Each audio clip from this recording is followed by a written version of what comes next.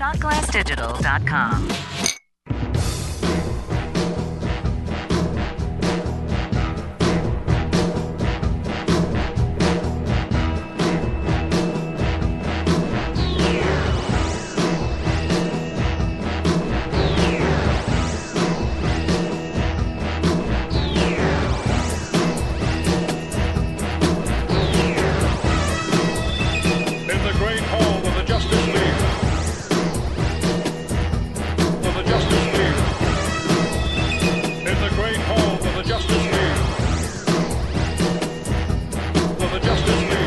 On this episode of Geek Out Loud, we were supposed to do the first book club episode. It's been postponed, but we've got some cool stuff to talk about anyway. Harrison Ford got hurt. We'll talk about that and so much more on your safe place to geek out. This is the Geek Out Loud podcast.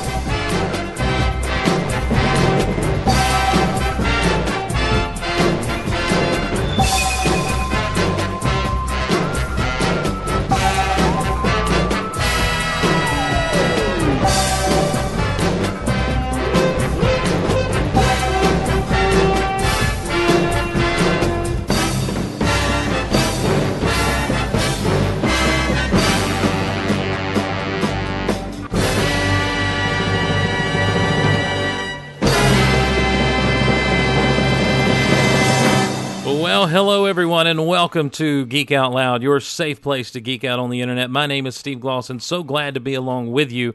I've got a couple of things to discuss. First off, we were supposed to do the book club episode this time around. However, my helper with that bald rod is not available tonight, so we're going to put off that until next week. Now, next week we'll be doing, on hopefully Wednesday night of next week, we'll be doing the book club episode. The first book that was chosen by the group over at Goodreads was The Hobbit. So we're going to be discussing the book, The Hobbit, not those three movies, but the book. And we'll be taking calls, emails, tweets, etc. next week about The Hobbit. So if you haven't joined up with the book club yet, go do so. It's a Goodreads book club over a Goodreads group at goodreads.com. You can get there by going to geekoutonline.com/reads. geekoutonline.com/reads. We got a lot of people over there, a lot of cool discussions going on. And they basically choose what I read from month to month. Well, we all read, but I mean, I wouldn't be reading some of these things, I guess, if it weren't for them. So go over, let your voice be heard, and jump in on the conversations we're going to be having. I believe the book for the month of April is The Martian by Andy Weir. I'm going to need someone to fact check that for me, but I believe that's what's coming down the pipe. Hey, guys! Hope everyone's doing well. I want to introduce something really quickly that I'm really happy about. You may or may not know I have a 2-year-old nephew, and he's about to make his first appearance ever on Geek Out Loud. Hi, Steve. He said, "Hey, Steve." That's my namesake. He's named after me, so that's pretty nice. But he just made, "Hey, Steve." So I was pretty excited when I got that video a while ago, just before the show started. So, look, hey, my show, it's Geek Out Loud. I appreciate everything that goes on with you guys and your help and your listenership. But sometimes I just got to throw a little life out there, you know? Just got to throw a little life out there. When your namesake starts to say your name, it matters. It means something. It's special. You know what? Who will appreciate this? Erich Schoneweis. He's coming in a little bit later on. We've got a Pass the Corn segment we're going to be doing live here tonight as we look forward to the movies that are coming out in March. And we've got to talk that Avengers trailer at some point, guys. That's going to be some good stuff. And, of course, just before we went live tonight, Harrison Ford, it was reported Harrison Ford was in a plane accident. It's really interesting. Variety, and TMZ was first on the scene to report anything, but Variety began to kind of post things, and the first headline was Harrison Ford critically injured, then it was he was in serious condition, and now it's just Harrison Ford injured in a plane crash. He was hospitalized after crash landing a plane in Venice, California. He landed on the Penmark Golf Course after something apparently went wrong mechanically with a single-engine plane around 2:25 p.m. Pacific. He was transferred to L.A. Hospital, where he was listed in fair to moderate condition, according to the L.A. Fire Department. Initial reports from law enforcement described the actor's injuries as critical. Ford suffered multiple lacerations, was the only one aboard the plane, and the only person who sustained injuries. According to witnesses, he was able to walk away from the crash. And isn't any crash you can walk away with considered a good landing? That's what I hear. He was later attended to by 2 physicians who were on the scene. They were on the scene playing golf, is what these physicians were doing. There was blood all over his face, Howard Tabe, an employee at Penmar Golf Course, told NBC News. 2 very fine doctors were treating him, taking good care of him. I helped put a blanket under his hip. Well, thank you, Howard Tabe. He's an avid pilot, of course, we know this at Ford. He's licensed to fly helicopters and fixed-wing aircraft, and he's crashed in the past. So a lot of jokes went up online quickly. Of course, everyone's got to be the first of the punch with Starfighter or Star Pilot, jokes and that sort of thing. Best Star Pilot in the Galaxy. I just say we wish Harrison Ford the best. Hope he's okay. Hope he's well. Plane crash, nothing to sneeze at. We are not by nature flyers, ladies and gentlemen. Let's talk a little bit about the human anatomy really quickly. We're not built to fly.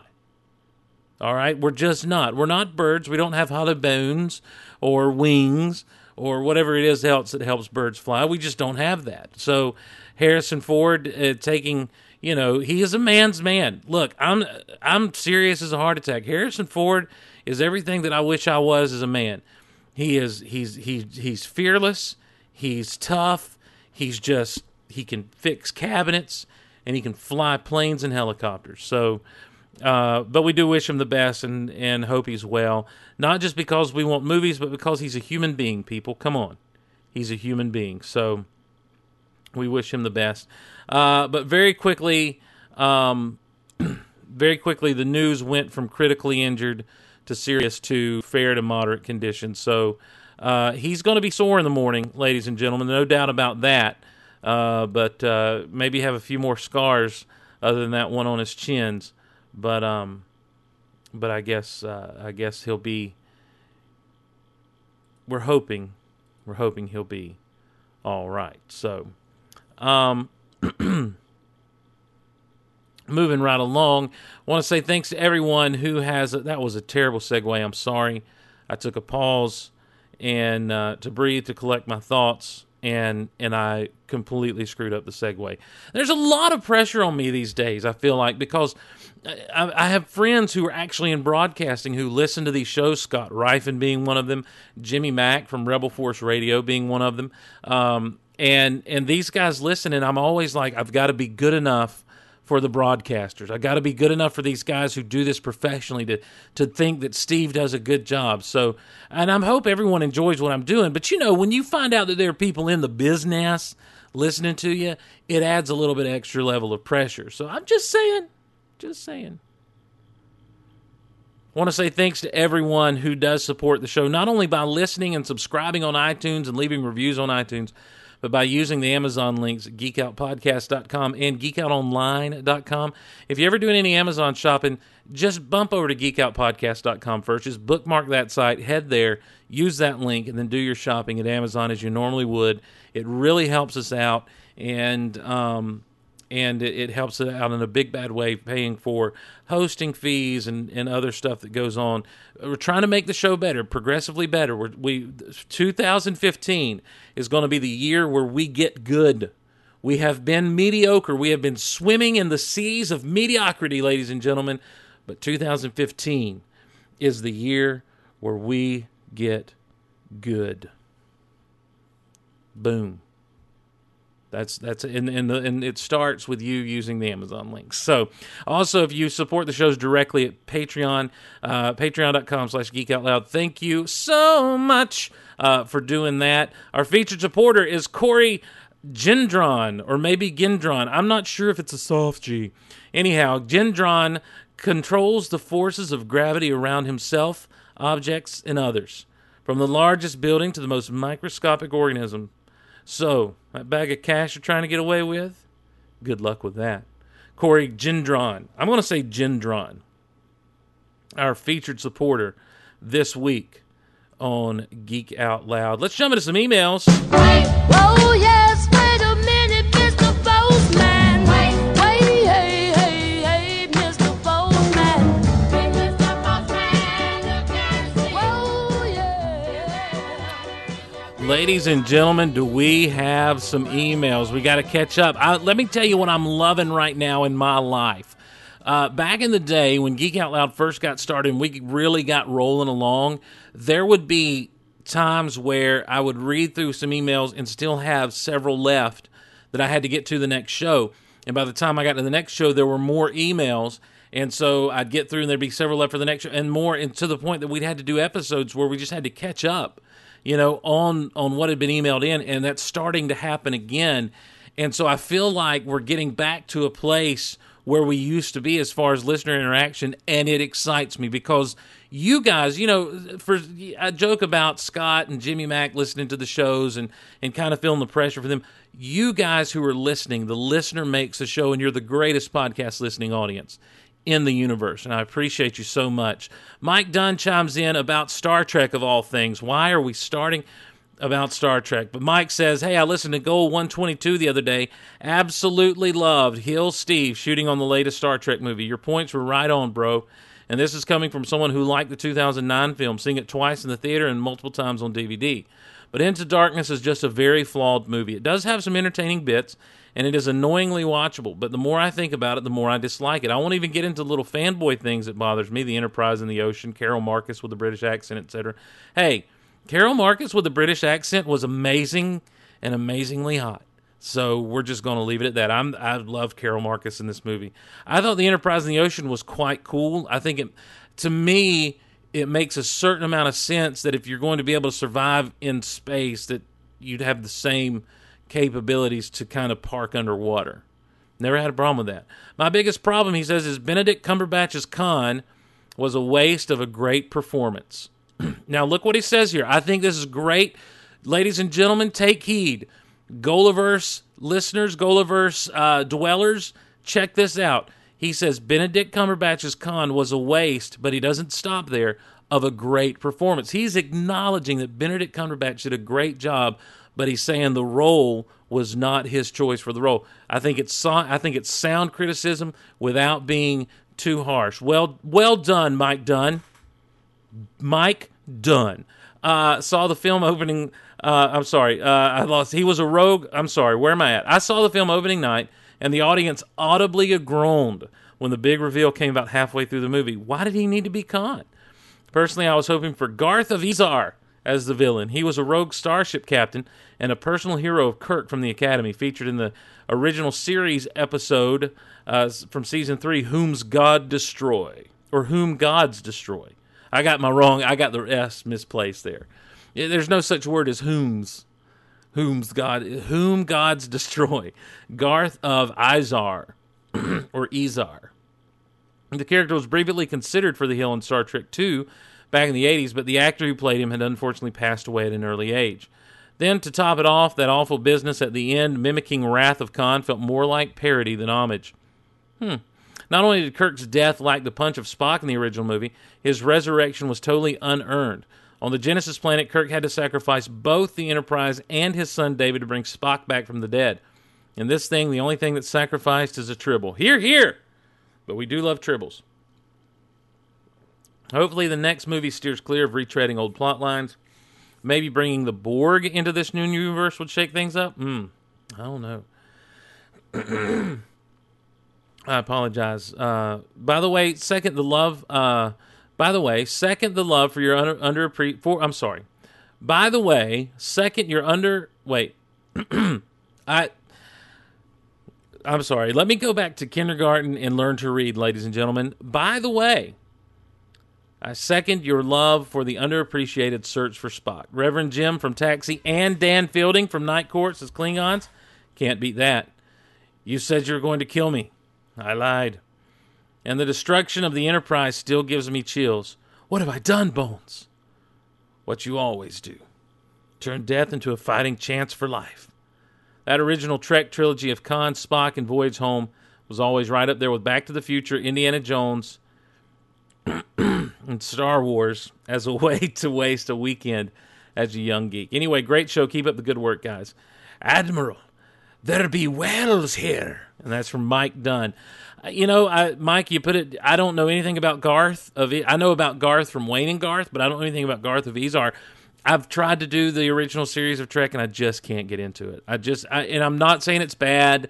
I'm saying that personally, it's not right up my alley. It's not something that just jumps off the screen and grabs me. I can't get into it. And you won't hear me making fun of it. You're not going to hear me make fun of the original series of Star Trek at all, because there's nothing. I recognize there's nothing to make fun of. It was a masterpiece of its time, even though the ratings weren't that great, but it found its life in syndication and in reruns, and it sparked a fandom that has lasted all these years, and with good reason. Obviously, it resonates with people, just not with me. So I'm unfamiliar with old Garth of Ezar. Andy Lindemann chimes in. Steve! That's how he starts the email.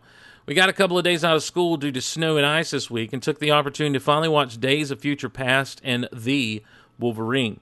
I have a couple of quick questions and comments about each. The Wolverine, he says, not a great movie, but not bad. Better than Origins, in my opinion.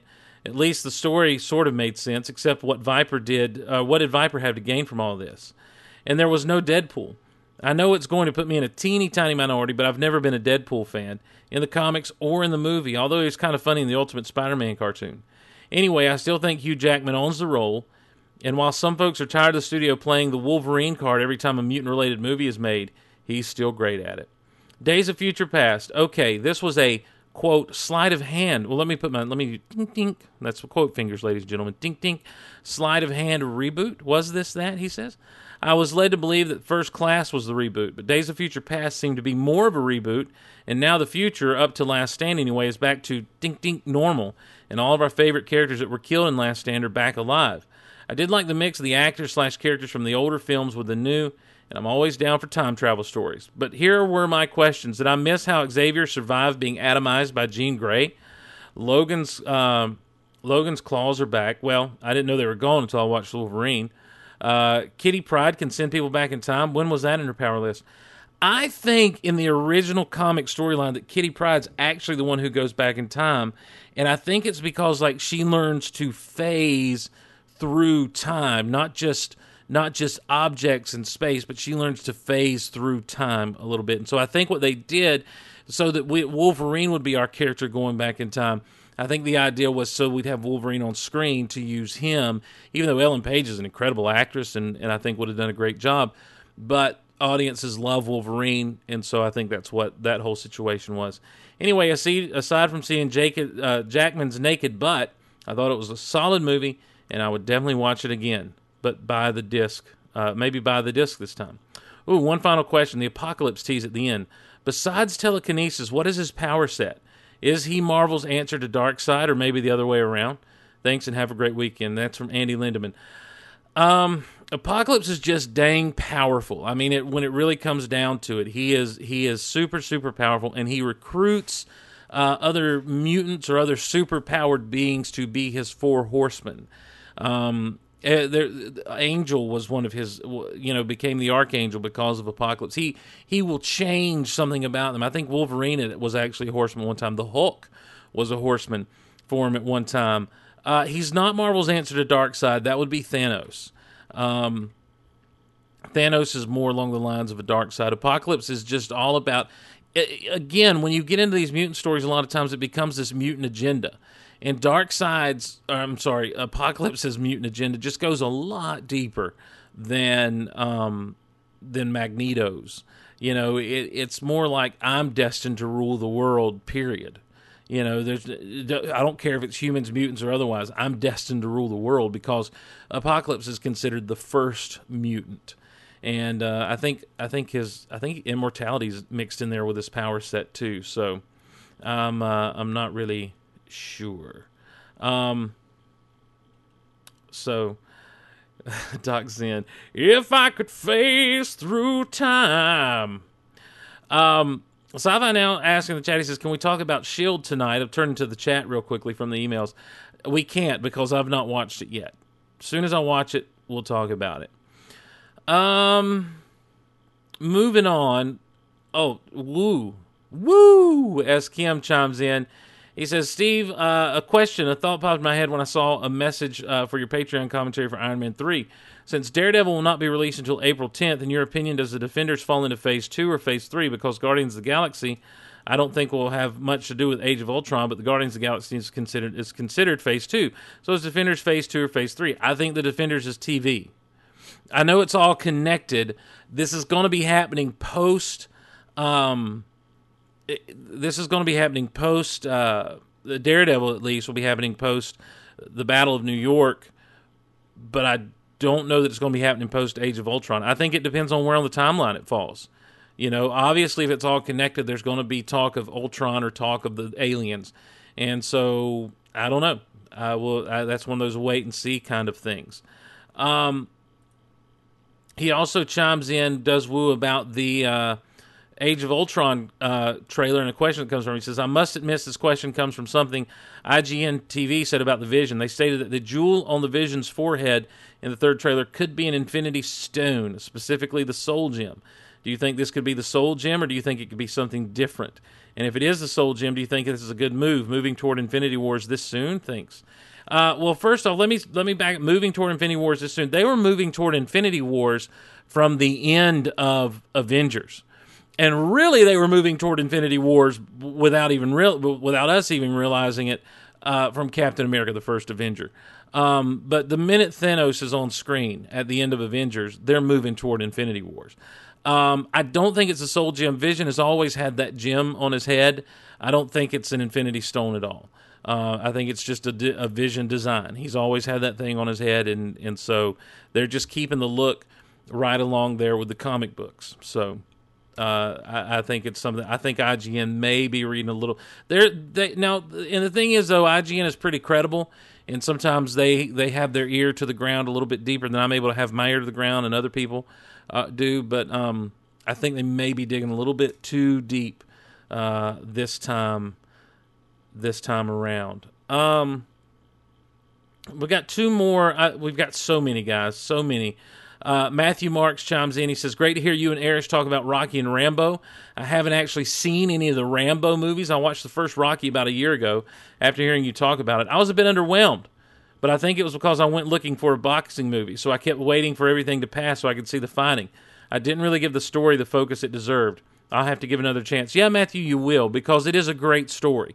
And I tried to make that clear when I was talking about Rocky, is that first and even the second movie, more than any of the others, and he tried to return to it in 5.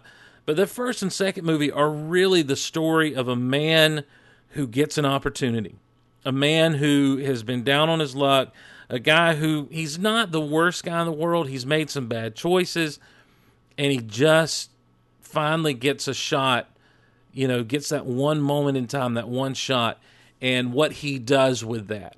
Rocky 2 is the fallout from that, which leads into, taking that shot and, you're the best around. Though that's not from Rocky 2.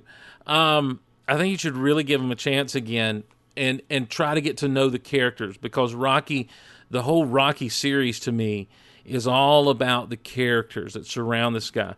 Adrian has the biggest story arc throughout all 5 movies that she's in. As far as the way she changes and grows. Rocky changes and grows along, but it's not as much. He learns something progressively in each movie. Adrian just grows as a character from movie to movie. Paulie stays the same. Paulie is always Paulie. And Rocky Balboa is, man, heart-wrenching, and I can't wait for Creed. I will be in the theater for Creed. Still looking forward to your Stallone/Aragorn bad impersonations theater. Oh, we should do that. You know what? I'll make this commitment to you, Matthew Marks. Next week on the Hobbit episode, I'll do it. Thank you for another reminder that I need to read Ready Player One.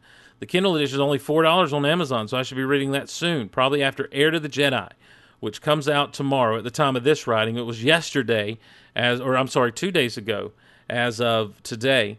Not to mention, I'd like to reread The Silmarillion, The Hobbit, and The Lord of the Rings, thanks to the Gulliverse Book Club, and read a whole bunch of Arthurian books, thanks to Geek Out Loud.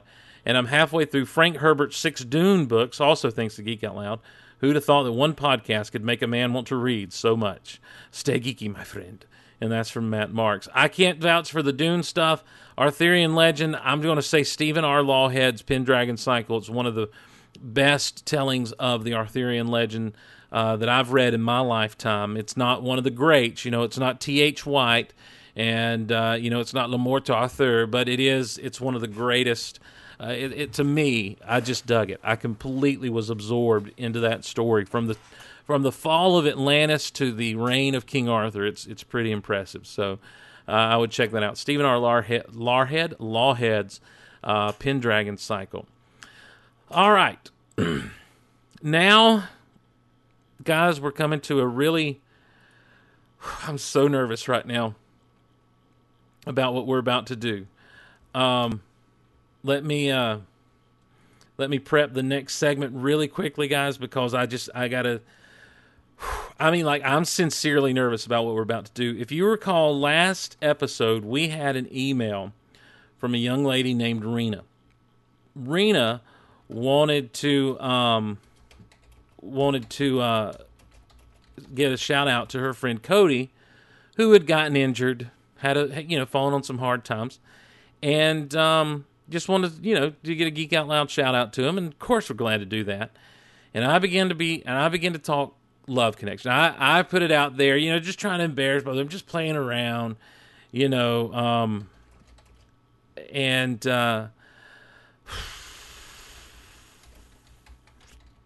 guys, things have gotten real. All right, I'm going to say that. First off, Tate emailed us, and he says, "This is Tate. I'm a classmate of both Cody and Rena here at law school. Cody introduced me to your show today, and I about died laughing that you called him and Rena out. As a friend of both of them, I can confirm that the sparks have been flying between these two lovebirds for quite some time now. They're taking things a bit slow, it seems, but love is definitely in the air." Insert meme of Sheldon Cooper disinfecting the air. Finally, fun fact about myself, I frequently wear a 12th Doctor coat and the purple 11th Doctor coat with matching bow tie to class. Cody likes to make fun of me for cosplaying at law school, but the amount of compliments I get on my clothing, evidence that my clothing choices are recognized as more than cosplay and are actually professional looking. Who'd have thunk it? Not me, Tate. Not me. So Tate calling his friends out, saying, "Hey guys, something's there. There's definitely a connection." And now we hear from Cody. "Hi, Steve. Cody here. It was on my birthday, February 18th, in which the injury occurred. I was going back to my apartment to grab my computer after leaving it at home. I was running a tad late, so I was laser focused on where I was going. Before I knew it, as I was going through the parking lot that was covered in an inch of ice, I slipped and fell on my behind and got a compression fracture on my back. My neighbor, who bears a striking resemblance to Peter Capaldi, came to my aid and called an ambulance. The ambulance carted me away to the emergency room, and I spent 5 hours in the hospital getting doped up on pain meds and x-rays and CT scans. I'm doing pretty well, considering I'm wearing a back brace that looks like something from out of a control suit for a Pacific Rim robot. So far, I've been called Batman, Vader, and Bane from my classmates, to which I'll respond, 'You merely adopted the fracture. I was born with it, Darth Vader breathing, Darth Vader breathing.'" Now, Steve, I have this good friend named Rena. Let me get into the long-distance requests and dedication stuff. Here we go. "Now, Steve, I have this good friend named Rena. She's a one-of-a-kind girl. Did you know she shot a bear that was chasing her in the face?" Time out. First off, let's talk sentence structure. The bear was not chasing her in the face. She shot a bear in the face as it was chasing her. That's awesome and scary. Rena, if you're listening, I just want you to know, I'm sorry. I wasn't trying to pick on you too hard. I'm officially scared of you. She's like the law student equivalent of Jason Swank, Adventurous Angel. Now, as two people who have been loyal listeners to the Goliverse for many years, She's the first person I have ever met that listened to a Gulliverse show that was not prompted by me. So I have a message for Miss Rena Olson. Here we go. Guys, get ready. This is going to be something. Get ready. I need music. I need a good song for this. Oh, all right. Why is my computer acting so slowly? Why? Okay, here we go. I think this will be a good one. Maybe. We'll see.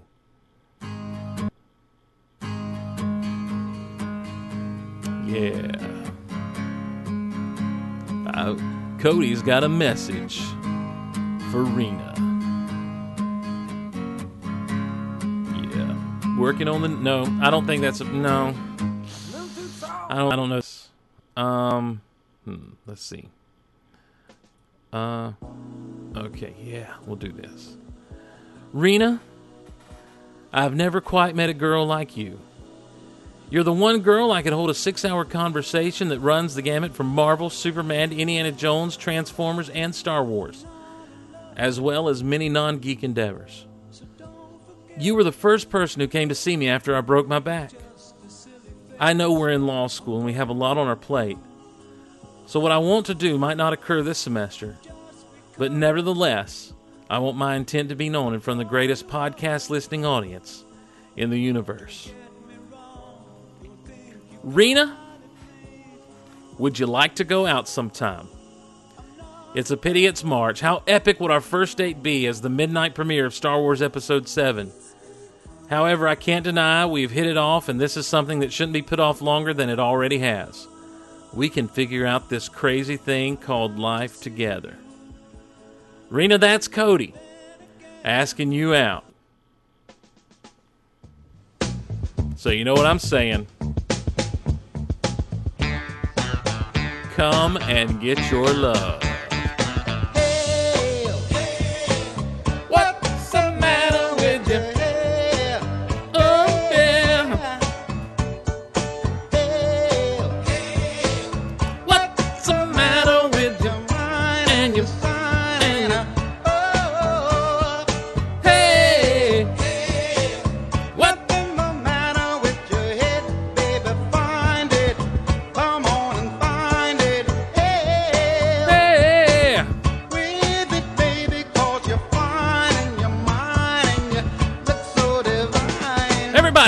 come and get your love. Come and get your love. Come and get your love. Come and get your love. Yeah, all right. I'm so nervous. Cody, I hope it works out for you. Rena, it's just a date. He's not asking you to, he's just asking you on a date. Come on. Go out with the guy. Let him take you out for a hamburger, a shake, milkshake, or something. Whatever you crazy kids do these days. Go down to the sock hop and dance to a few tunes. I don't know. I'm an old man who hasn't been on a date in a long, long time.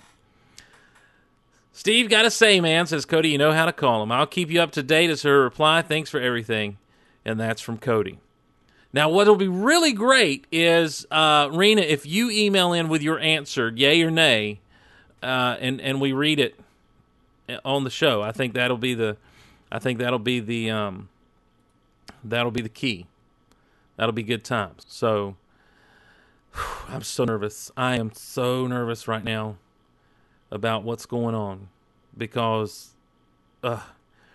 listen, it's hard. Ladies, I don't think you understand how hard it is for dudes to ask you out. It's hard. It's not easy. So give the guy a break.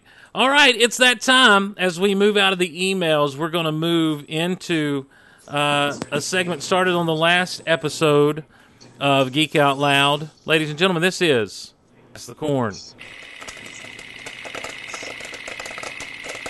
Pass the Corn. And here with us to talk all things cinema, ladies and gentlemen, my brother from another mother. What's up, Erich? What's up, Steve? How you doing, man? Good, man. Well, I Come feel and get your love, baby. I hear. I mean, we're making love connections on the Geek Out Loud. We got to work on that intro for Pass the Corn, though. I appreciate that you threw something together, but Well, that was our good friend Jimmy in Georgia. He threw it together during the show last week after I played our nice. segment. Yeah. Nice. Yeah, so yeah, and so I've got it here, and I keep expecting us to change the name at some point, but since we were hollering past the corn at each other on Rebel Yell last night, Oh man, I'm trying to make it work. Hashtag pass the corn. Tweeted that out. well, you always see corn twice. So, Sitting in a movie theater next to your buddy. Hey man, pass the corn. pass the corn. I don't talk that way. That's what's so funny is I don't snack when I go to movies, Eric. It's not a movie unless you got a bucket of corn in front of you and like a beverage. Yeah, I'm like, I'm here to see the movie. And people look at me like I'm the weirdest thing. I may get some Reese's Pieces. Okay. Yeah. But that's like 2. You're done with your Reese's Pieces? Oh, Reese's Pieces, not Right, not peanut butter cups. Yeah, Reese's Pieces. All right, E.T. I'm feeling All right, E.T. bucket of corn, soda. If you're feeling really frisky, maybe some Milk Duds, but you got to sprinkle them into the corn. Oh my gosh! So you get that salty and sweet. Or like peanut M&Ms work really well for that. Some people dig the Raisinets. I'm not a raisin person, so don't touch them. I'm not a fan of Raisinets. No. I'll do the Goobers, the chocolate-covered peanuts. Yeah. But, I mean, I feel like if you're going to go chocolate-covered peanuts, you might as well do peanut M&Ms. Yeah, it's better chocolate, too. I don't like the chocolate on Goobers. No. It's too waxy. It's too waxy, and it's not... the promise of M&Ms back in the day was melts in your mouth, not in your hands. Yeah. And that's very important when you're eating chocolate with in the theater. Peanut M&Ms, you get that extra layer of the candy-coated shell on the outside. That's right. It just adds that little something extra to it. But when you're eating those Goobers, you're sitting there in the dark, and before you know it, you've kind of wiped something on your face. You've wiped on, and when the lights come up, you got brown stuff all over you. It's like, what happened to you during the movie? Exactly. So you don't want to be walking out of the theater with brown stuff all over you. No, that's just weird. Back in the day, when we had a movie theater in the little town I live in when I was a kid and I'd go to the movies, they used to have the really good, people nowadays call it chewy ice. It's just crushed ice, basically, flaky crushed ice for their drinks. And so I would get a large Mountain Dew and a thing of Sweet Tarts. And I'd come out of the movie. Your parents must have loved you afterwards, bouncing off the ceiling. I would just come out I mean, I'm sure my pupils were dilated, and I was just, I was a crazy Can we go again, man. Mom? Can we go again? Hey, that was a really great movie. You guys got to go see this movie. Now, I've never really reacted to sugar real bad like that. I don't think. I don't know. I'm a popcorn fiend. Well, I'm not a snacker at the movies. But here's what we decided to do, and I thought Erich had a great idea, because one of the things I want to do is look back at some of the great movies that are having, 25, 30, 20, in some cases even 20-year anniversaries. And, of course, at one point we'll talk about a very important movie that's a 10-year anniversary this year. But he also said, why don't we every now and again or every month take a look ahead at what's coming out that month? Because this year particularly is kind of stacked. This year is insane. It's nuts, man. It is nutso. And, I think of the big ones, like your Avengers, like your Ant-Man and others. But there's some good stuff that I didn't realize was coming out. Some titles that are hitting theaters coming up soon that I'm very interested in now after kind of looking and seeing what's coming out this month. You want to just go chronologically real quick? Or are there a few of these you want to pick out? Well, I think we could kind of go and order a date. Okay. Speaking of, let's see if maybe we can find a nice little movie here for Rena and Cody to go Oh, to that's on their right. first date. That's right. Yes. There's a couple choices here depending on what they might be into. That's true. Well, first off, coming out this Friday is Chappie. Chappie. Neil Blomkamp directing this thing. He was District 9 and Elysium. I didn't see Elysium, I don't think. I would be a lot more excited for Chappie if I had not seen Elysium. I'm trying to think if I watched it. I feel like I did. I feel like I saw Matt Damon. Yes, I watched it because he got Matt Damon with like the super suit on. Yeah, and he had to go up to the really cool space station and that killed, was he had to go overseen kill, by Jodie Foster. Yeah, he had to go kill Jodie Foster or something. Well, he wasn't trying to kill her. He was just trying to get like a med bed that could heal you. Was he trying to heal himself or?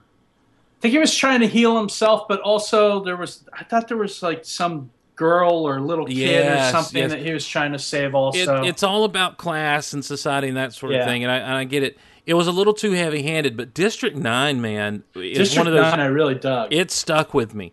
I really dig that movie. It's funny in parts, but when everything starts to fall apart for that dude, it's just, I mean, it's just nuts from there on out. And you just kind of want to see the sequel when they all come back, you know, and are like, now we're going to wipe you out.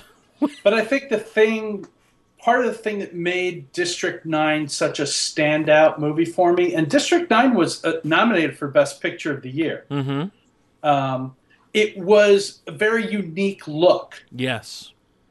And I think if with Chappie, it's like, okay, well, this is the third movie in a row that's looked like, you know, or second movie in a row now that he's done that's looked just like District 9.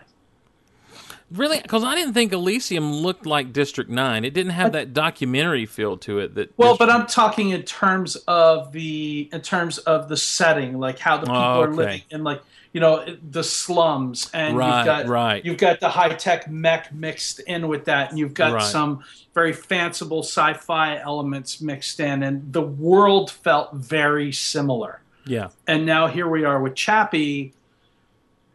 Where once again it's like we're in that same world again, and I'd like to see him, you know, step outside that, what I feel is becoming a comfort zone for him. Well, now is he writing and directing these things? Is he a writer? I think so. Yeah. Okay.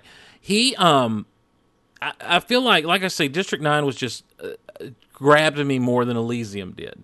Mm-hmm. Chappie, I'm interested because, you know, Hugh Jackman's involvement. And his mullet. He's got quite the mullet. Yes, yes. I'll read the synopsis really quickly. It says, this is the synopsis from the movie. Every child comes in the world full of promise, and none more so than Chappie.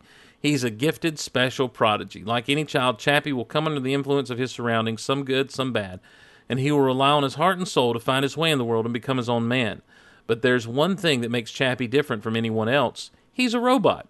The first robot with the ability to think and feel for himself. His life, his story will change the way the world looks at robots and humans forever. So this is a robot with the AI. This is the beginning of Terminator.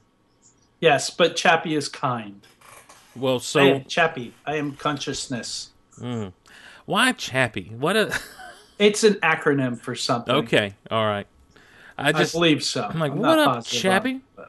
You mentioned to me that Blomkamp is investing his own money to develop a potential sequel to Alien. Well, this is actually quite an interesting story that's happened over the last month or so. As Blomkamp was in post-production of Chappie, he's been a lifelong fan of the first two Alien movies, and he's just he kind of started developing his own Alien movie on his own. You know, I think from an interview that was posted recently on Entertainment Weekly, it sounded like he had the chance to meet with Sigourney Weaver and talk to her about Ripley a little bit, and he started developing what we believe is a screenplay for it.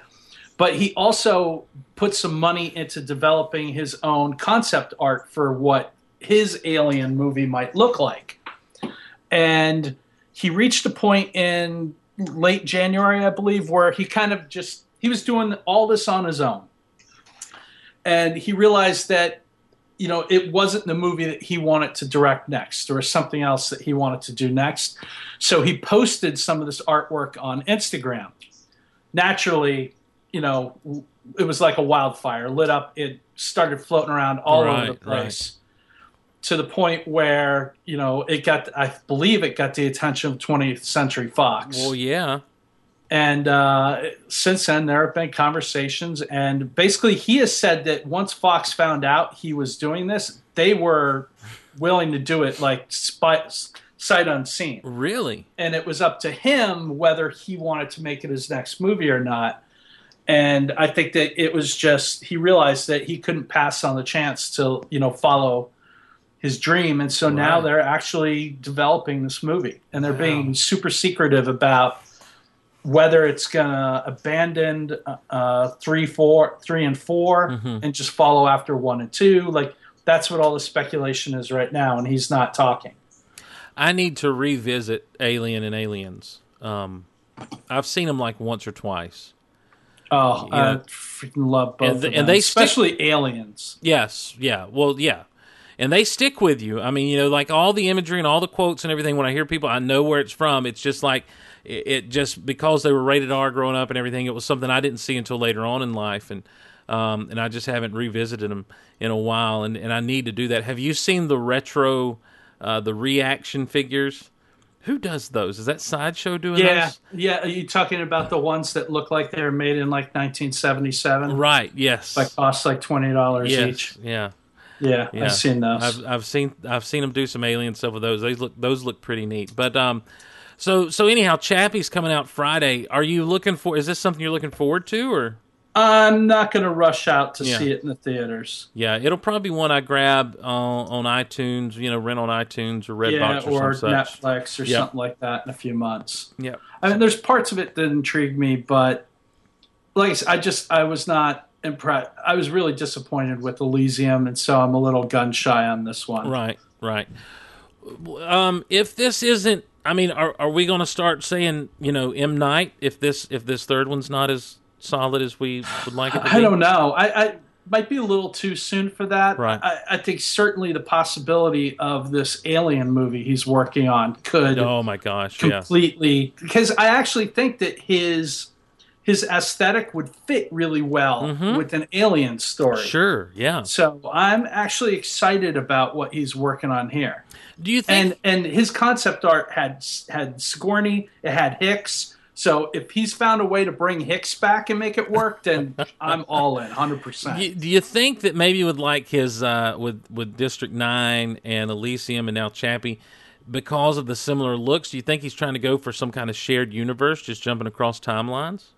He might be. Yeah. He might be. I just think I think a lot of it is kind of influenced by possibly where he grew up. Right. He grew up in South Africa, so I think it's a little bit of he's telling stories in an area that he's comfortable with. Sure.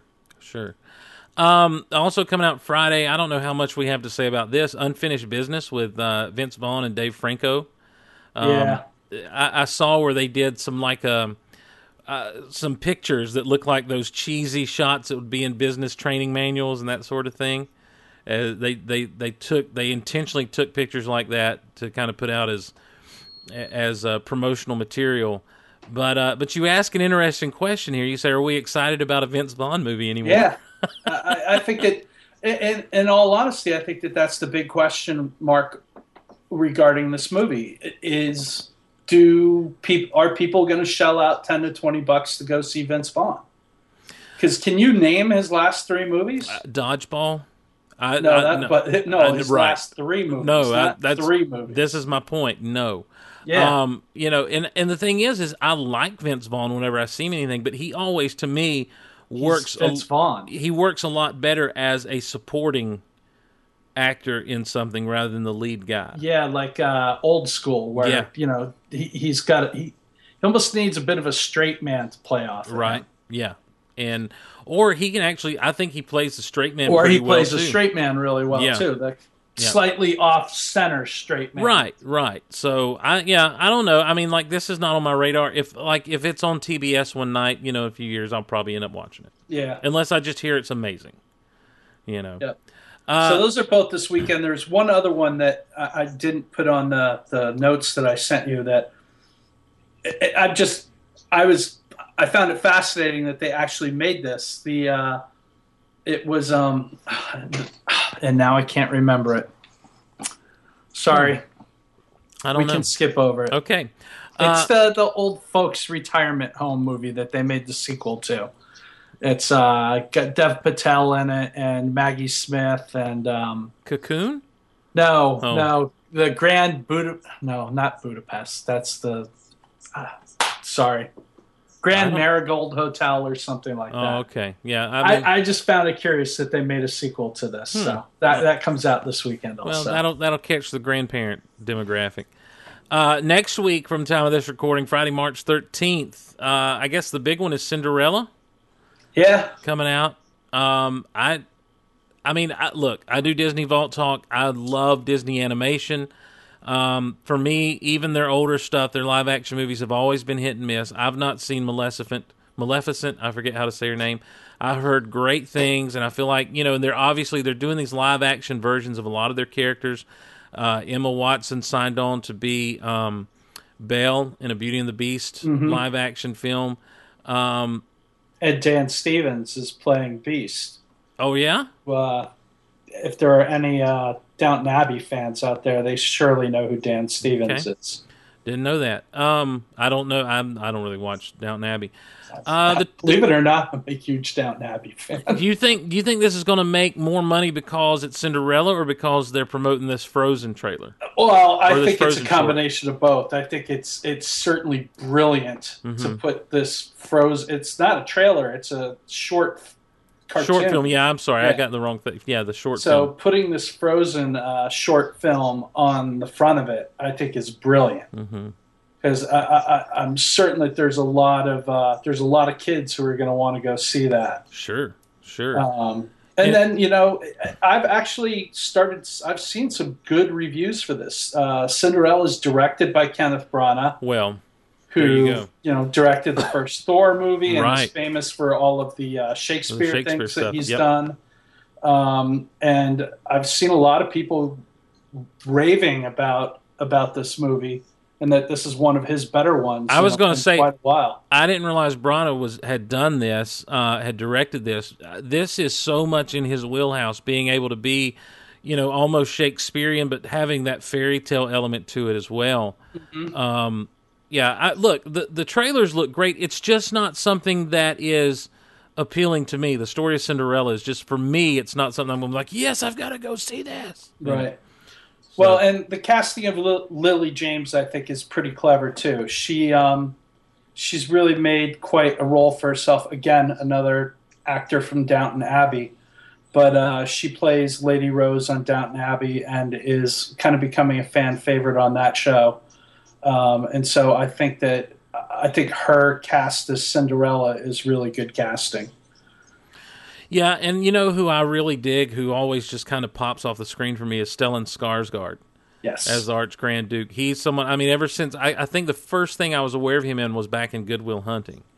And just that little bit of an accent he has, and his performance, sometimes it's very downplayed so that when he gets big, it's that much bigger.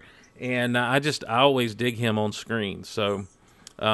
So like I say, I won't be running out to see this, but I know it's going to do big money, man. It's going to be huge. That actually surprises me, my friend, Mr. Co-host of Disney Vault Talk. Listen, I thought this one was going to be right in your wheelhouse. No, true. Like I say, for me, it's more the animated Disney stuff that I've always loved. And I'm sorry, I finally got to watch Big Hero 6, by the way. Not the best animated movie. Oh, come on. No. What was better than Big Hero 6? Of the ones that were nominated, I thought How to Train Your Dragon 2 was... Okay, well, I didn't see How to Train Your Dragon 2, but I'm telling you what, I loved Big Hero 6. It was good, but I just thought it was very formulaic. Well, I guess I love formulaic. I'm a sucker for formula because I laughed when I was supposed to laugh. I cried. I was mad. I texted Teresa. I'm like, why did you tell me to watch this movie? Why is he leaving him there? I was just so mad.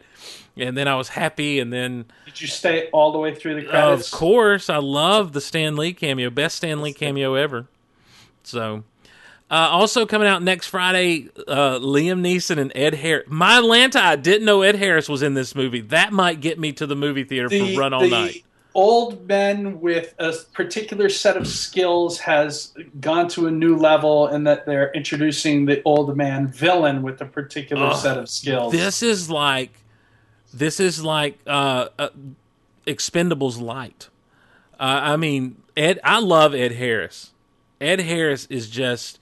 He's one of those actors, they could film eating hair, and I would watch him do it. I just dig. I didn't realize he was in this movie. But,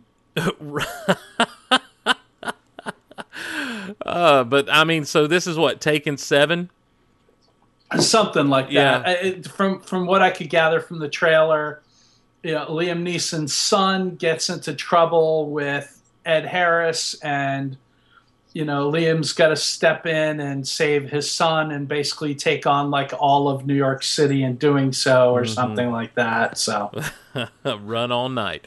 I will run all night. And we might as well, even though it doesn't come out the same weekend, it comes out the following weekend. We might as well lump the other old man with this particular set of skills movie into this too, The Gunman. And in this case, kind of interesting, it's Sean Penn. Oh, stepping into that role. Spakowski. So he's ex special forces, supernova, SEAL dude, spy guy, or whatever, who, the company is shutting things down and closing off all of their assets and basically erasing everyone. And, he's determined to, it sounds like he's determined to, make the story public. And so everybody's after him. And there's, Ray Winston and Idris Elba and Javier Bardem, who is one of my favorite guys playing bad guys these days. Yeah. They're all in it. And interestingly, The Gunman is directed by the guy who directed Taken, which really kind of put these movies on the map, even though Luc Besson had kind of been doing these with Jason Statham and those kind of guys for a while now, but it was, Liam coming in and saying, okay, A-list talent. Yeah, I was going to say, I think it was the gravitas that Liam Neeson brought to a role like this that really made those things. Because people are like, what? And those trailers, for that first Taken trailer was so well done. Yeah. I mean, it just called everybody around here, and they're like, oh, I've got to go see this. I mean, we've got guys who were nominated for best actors and stuff like that now doing these movies. Yep. Yeah, well, I mean, anything for $1. I was having a conversation. In some cases, Oscar winners. Kevin Costner did one like last year. Yeah. I was having a conversation with some guys, and they were bringing up people like De Niro and Pacino and some of the stuff that they've done recently, and they're like, why would they do this? And I'm like, because they just love to act. Yeah. It doesn't, and I'm like, and they're making pretend for a living. It's not like, the roles that they had in Taxi Driver or The Godfather 2 are actually who these guys are. They just were really great for those roles, and they left a lasting legacy and impression. I'm like, why would you pigeonhole them into having to do something amazing every time out? They just like to go get in front of a camera and act. Yeah. So of course, sorry. Well, so of course, Robert De Niro is going to say, "Yeah, I'll play the bad guy in Rocky and Bullwinkle." Right. And I don't ever begrudge an actor for doing that kind of stuff. Well, Michael Caine famously was not able to pick up his Best Supporting Actor Oscar because he was off filming Jaws 4. And he readily admitted that, it paid for a house. Yep. Well, and Jaws 4, ladies and gentlemen, is not good. No. Jaws, it takes revenge. It's Jaws the Revenge, meaning the shark is mad at the family. Yeah. Well, yeah. These action flicks, they don't cost a lot to produce. Right. They are easy to market overseas because an explosion and a gunshot are an explosion and a gunshot, no matter what language it's in. Right. Well, and let me tell you something. We're just going to keep getting them. Hey, they're marketable in the South. You have no idea how much people like these kind of movies down here. I mean, they're just like, y'all see that? That was pretty bad, man. What he did. That was amazing. I have to admit, I'm really curious about The Gunman with Sean Penn. Just because it's Sean Penn. Who doesn't want to see what this guy's doing? Or what he can do at this point.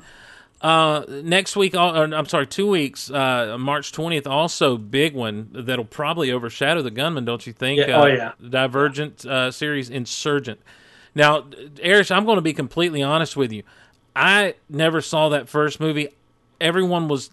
there weren't even a lot of people raving about it. Like, it'd get brought up. I'm like, no, why would I go see that? They're like, it's this amazing book series. You will love it. Yeah. And I'm like, I don't think I will, but okay, have fun. I've never been emailed about it on the show. Like, it's this weird thing that apparently is just making gangbusters type money, but But for my audience and for me personally, it just has not been on the radar at all. No, it hasn't been on my radar either. The first one's, it's making the rounds on the pay cable channels now, and I've seen maybe a couple minutes of it here or there, but it's not something that's grabbed me. Although I like Shailene Woodley, I think she's a good actor. I loved her in the George Clooney movie a couple of years ago. But this Divergent series, not on my radar. Although interestingly, the sequel is again being broken up into parts 1 and 2. The sequel Yeah, to this the one? next one, Okay. I guess the third book. Okay. They're gonna turn it into 2 movies, and this is something that just has to stop. I agree. I mean, was Harry Potter the first one to do it? Yeah. And you know what? I'll be honest with you. After just having read the Harry Potter series, and I read those books as the last few movies were coming out, and just seeing how much was in, like Order of the Phoenix is so huge, and there's a lot that didn't make it onto the screen. There's a lot right, and so I can totally see why with that final book they wanted to make sure they did it just right for everybody, make all the money we can. In 5 years, when they reboot the Harry Potter movies, each of them will probably be at least 2 movies. Right, but it has started this trend of all this stuff, and I'm not, and it's creeping over into our superhero movies too. I mean, we've got Justice League Part 1 and 2, we've got Avengers and Infinity Wars Part 1 and 2, and it's just like I just want to see them. Don't do this to me. And just unfortunately, they're going to keep doing it because these movies keep making bank. Let me ask you this: was it the Twilight series, or the Harry Potter series that did it first?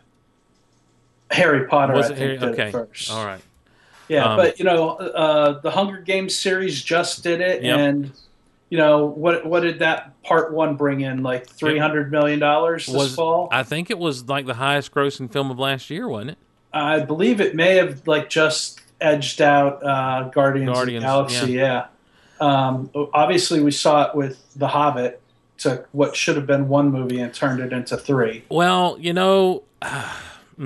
that's a whole other ball of wax, man. At least 2. 2 I could have lived with, but I really thought stretching it to 3 was too much. Well, I'm going to tell you this. I've not seen the last 2. I only saw the first one because I was disappointed with the fact that they felt like they had to throw in all the stuff from the appendices of The Lord of the Rings, and it kind of ended up painting The Hobbit in a much darker light than what the book reads. Right. And I just love The Hobbit as it is as a book so much. And so I don't know. And so when I saw that first, I'm like, I don't know if I can sit through the next 2, and so I haven't taken the opportunity yet to see those. But I agree with you. I feel like they stretching into 3 movies was a little much. Because you went, and not just 3 movies, Erich, but like 3 epically long movies. 2.5, 3-hour movies. Yeah, So if they redid Lord of the Rings now, it would be a 6-movie series. If they were to go back and redo Lord of the Rings, because those extended editions, man, I love them. I think they're beautiful, but they're each like 4 hours plus long. And like each, even on the Blu-ray, it's like part 1 is on one disc, part 2 is on the next disc of each movie.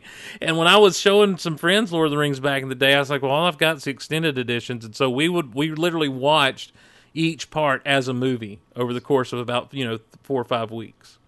So, but anyhow, Divergent, I don't know. I mean, I won't go see it just because I hadn't seen the first one. And this is another one that someone's going to have to make me sit down and watch for me to watch, Yeah, but I think it's going to be successful. And I think it's probably built its audience via the first movie being out on, DVD, Blu-ray, and now on cable.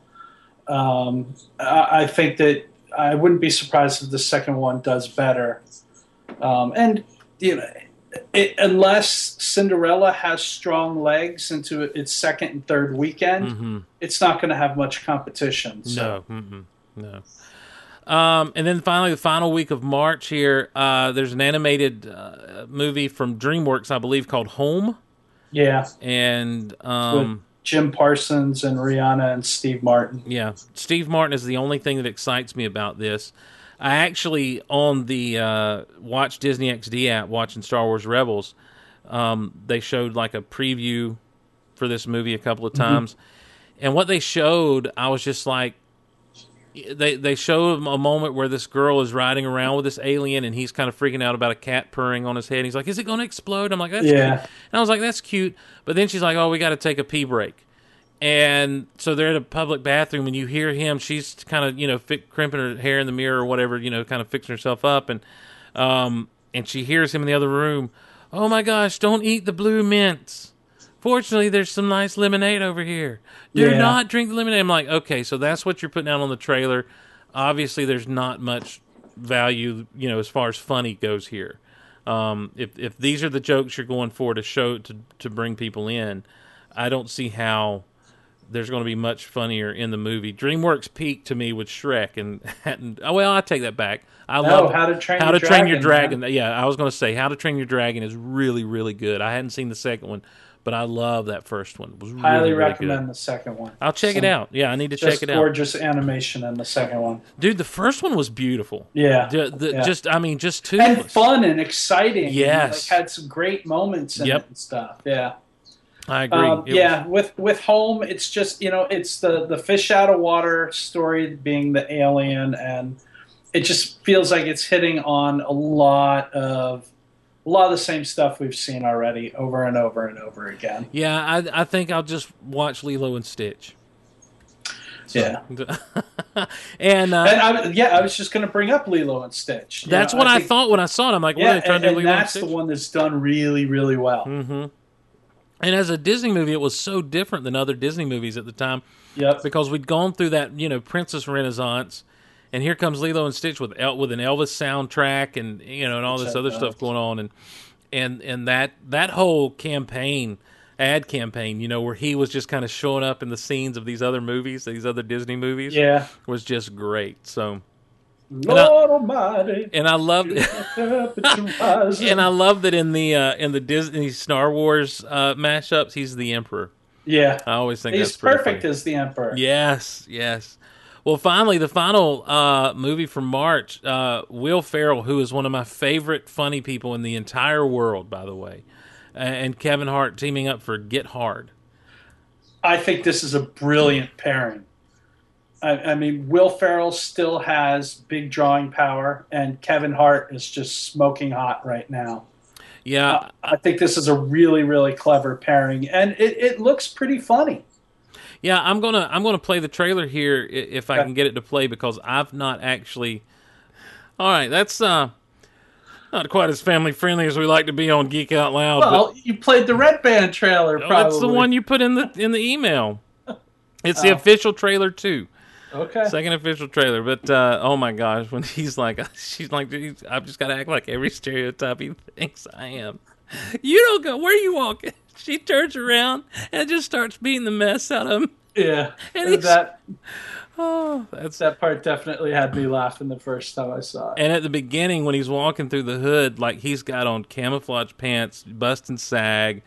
He's got like on this bright orange vest with some kind of colors on under, and everyone's just giving him the stink eye big time. He's like, they've never seen a white man before. And he's like, I don't think that's a problem, bro.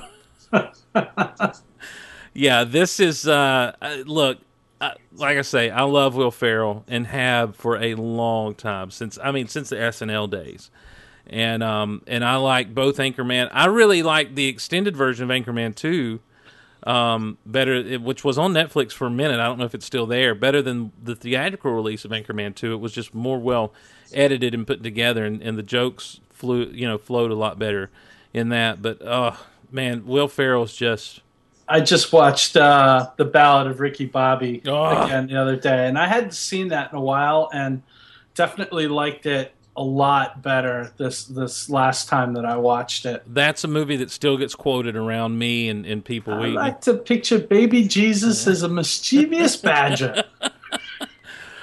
I like to picture Jesus with a tuxedo T-shirt because it says, "I'm cool, I'm formal, but I like to party." And when he's looking at when he looks at Michael Clark Duncan, he's like, "I hope you have children. I hope you don't you put that evil on me, Ricky Bobby." So that one might. I mean, if I've got some friends to go with or something, that one might get me out of the house to go check that one out. But yeah, man. So could be a good date movie for Rena and Cody. I don't know that I would suggest Rena and Cody go see Get Hard with Will Ferrell and Kevin Hart. I don't know. I may suggest to them Cinderella. Isn't that a little cliche though? Okay, well, fine. Run All Night then. There we go. Yeah, just don't go see Home. Yes, no, don't do that. I can't. No lemonade and mints. No, don't do that. Don't do that at all. Well, Erich, man, that's March. Yeah. I know. I mean, there's a bunch of other little things opening here or there. Sure. I mean, the point isn't that we're going to talk about every movie opening. Right. Just the stuff that may stick out, or we have some kind of pithy commentary to make. Yeah. And April, you got to put your big boy pants on. Oh yeah. Strap yourselves down. Is it big times coming in April? We're talking a little Furious 7. Oh. We're talking a little Fury Road. A lot of fury in April. April is going to be one furious month with tons of speed and lots of cars smashing up. April is ticked off. Yes, and I can't wait. I hear you. We'll have to talk about the whole Fast and the Furious series at some point because I've only seen the first one. Oh, yeah, my friend. I know. I hear it. I hear that we will be marathoning now all 6 movies at Team Del Rey before we go to see Furious 7. I hear that there is that they really turn the corner with 5 and just really reclaim the franchise. It's just good stuff. Yeah. We have a bulletin board outside our offices, and for almost 2 years now, we've been doing it. We put up a motivational image from Vin Diesel's Facebook page. He has like 100 million followers on his Facebook page, and we call it the Weekly Vinspiration. I am Groot. So we are huge Fast and Furious fans at Team Del Rey. So we're highly looking forward to this one. Can I just skip to that 5th one that everyone says is so good, or do I need to watch all of them? You kind of actually they loop back to the 3rd one, to Tokyo Drift. You really need to go and watch all of them. Okay, all right. They're all coming into play now. Okay, you'll be glad you did. All right. Well, I may try to squeeze some in if I can. I highly recommend it if I can get my hands on. They're easy. It's a Friday night. You turn your brain off and you watch a little Fast and Furious. I hear you. Well, we'll check it out. I will check it out on your recommendation as I have the opportunity to. Yeah, fun stuff. All right, man. Well, that's Past the Corn for this week. I guess in a couple of weeks we'll get back together and take a look at some classic movies. Yeah, let us know what you guys think. Hashtag Pass the Corn. Hashtag Pass the Corn. Hey, Erich, pass the corn. Hey, Steve, will do. All right, we'll see you, man. Always a blast, my friend. Thanks. My brother from another mother. I hear you. Thanks a lot, bro. We'll talk to you soon. Yep. All right, see you. Bye. And that, my friends, is Erich Schoeneweiss, Delway from Delway Publishing. From Delray Publishing. He can be found on Twitter at Darth_Duff. Let him know how much you enjoy him here on Geek Out Loud. And I didn't bring this up to him. I meant to tell him while he was talking because before the show started proper, I always play a little bit of music while I'm getting the final things, all my stuff kind of thrown back together. And of course, I had to play a little bit of this action.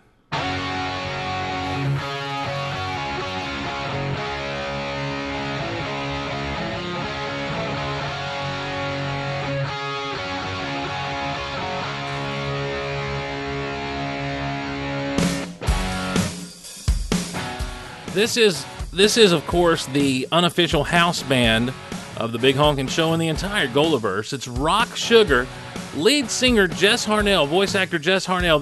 They do mashups, and it's great. We'll take a break, and when we come back, oh my Lanta.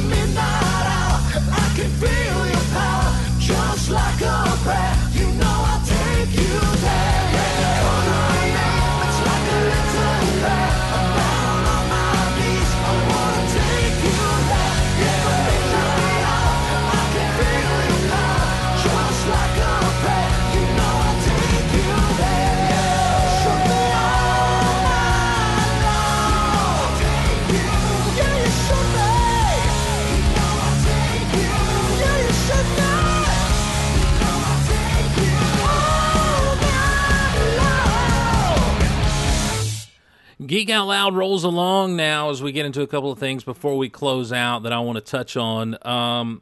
First off, there was an article on comingsoon.net referring to, it says Warner Brothers CEO says DC films are edgier than Marvel. Okay, that's fine. It's the quotes within said article that I want to discuss just momentarily. For decades, the article says this from comingsoon.net. For decades, DC and Marvel Comics have maintained a good-natured rivalry, with the latter also why can I not read tonight? With the latter often referring to the former as the distinguished competition. Although discussions among fans don't always maintain quite the same level of decorum, the DC versus Marvel debate is one that's probably not going to get settled anytime soon. That isn't stopping Warner Brothers Chairman CEO Kevin Sugihara, however, from throwing some gasoline on the fire. He says the worlds of DC are very different. They're steeped in realism, and they're a little bit edgier than Marvel's movies. He said this at the Morgan Stanley Technology, Media, and Telecom Conference, and that was a quote that they picked up, Coming Soon picked up from Variety. He goes on to say the key thing is that movies and television shows and the games, everything looks different. You have to be able to take advantage of the diversity of these characters. The big franchises are becoming more valuable. You don't have to explain to the consumer what a Superman v. Batman is. He also talked a little bit about the fact that unlike Marvel's approach, Warner Brothers has been experimenting with multiple live-action adaptations of key properties. Gotham can exist on Fox in a world separate from the upcoming Batman v. Superman Dawn of Justice, while Grant Gustin can play a small-screen Flash with Ezra Miller stepping into the role with the company's big-screen universe. You know, I think I want to start with this. I think the point that Warner Brothers has been experimenting with multiple live-action adaptations is on point, and I think it's something they should have done a long time ago. Fans were clamoring for Bruce Wayne after they started having guest stars, if you will, guest heroes show up in Smallville. People were clamoring for Bruce Wayne. The writers wanted Bruce Wayne. The creative team wanted Bruce Wayne in Smallville, at least for an episode. And Warner Brothers said no. DC said no, because we have this Batman property out there. And it just always confused me and irked me that they didn't trust the consumer to know what was what. And now they're doing that. And so I say kudos to Warner Brothers for that. Arrow has been super strong on the CW. The Flash is my second favorite TV show on television right now, behind the Star Wars Rebels. I love The Flash, and it's not just because we're doing a podcast. This is a show that I have eaten up and just absolutely love. They've given me stuff on that show that I never thought I'd see done on a live-action television show. The Flash had the guts to go where I think no other superhero television show has gone ever. They put him in the suit quick, and they're giving us stuff fast. The closing shot of the last episode of Flash was the Reverse Flash standing next to Gorilla Grodd. Hello. That's huge. That's something we've never seen or never thought you'd see on TV. And I'm not like this huge Grodd fan. I'm not a huge Reverse Flash fan. It's just the idea of seeing these type of characters on screen, on the small screen. You know, not having to pay for a ticket and go see it, and then knowing that we'll probably get to spend a little bit of time with them down the road. And that's what's really cool. And quite frankly, Marvel hasn't hit that same stride with their television properties. Agent Carter was great, and I think it was great and well received because it was different. It was something different than anything else Marvel's trying to do. And the shared universe crossing over into S.H.I.E.L.D., I mean, I think one of the biggest reasons that the S.H.I.E.L.D. had a weak starting opening in the first season was because of having their hands tied for the whole thing that was coming to Captain America Winter Soldier. For whatever reason, we lost the Incredible Hulk show that was in production for ABC, and they're doing some great animated stuff, but on TV, the DC properties, Warner Brothers has it down. Movie-wise, and this is where I kind of, I don't take umbrage. Who am I to take umbrage with anything?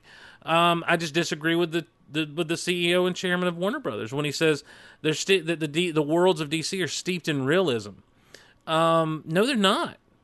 In fact, the thing that always set Marvel apart from DC in the comic books, especially back when you had the launch of things like Spider-Man and the Fantastic Four and even the Hulk, was the idea that there were real people. These were people dealing with real problems. They were arguing with one another. They weren't getting along. They had to come to some kind of common ground.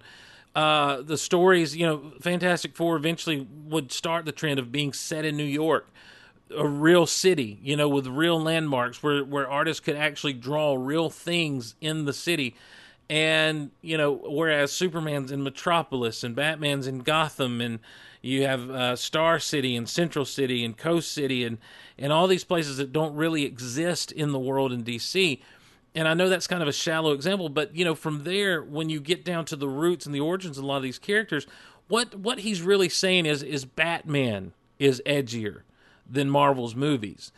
And I really feel like that what Warner Brothers did was they looked at the success of Christopher Nolan's Batman trilogy, which, guys, I mean, straight up, it's good stuff. Batman Begins is one of my favorite superhero movies of all time.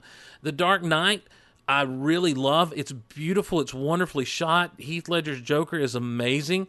I feel like it's a little long. I've said that before, but that's not me saying it's a terrible movie. I still dig it. The Dark Knight Rises, I was excited about it, for the longest time after I saw it, But then I really kind of got to thinking about it, and for me, it was a great closure to Nolan's trilogy, but I didn't like it as a closure to a Batman story, per se. And I hope that you can understand the difference there. You know, I didn't like his take on the character of Bruce Wayne and Batman as, you know, in his, where he was at mentally and everything in The Dark Knight Rises. But having said that, what those movies did for Warner Brothers and for the DC franchise properties was huge. It was a big deal.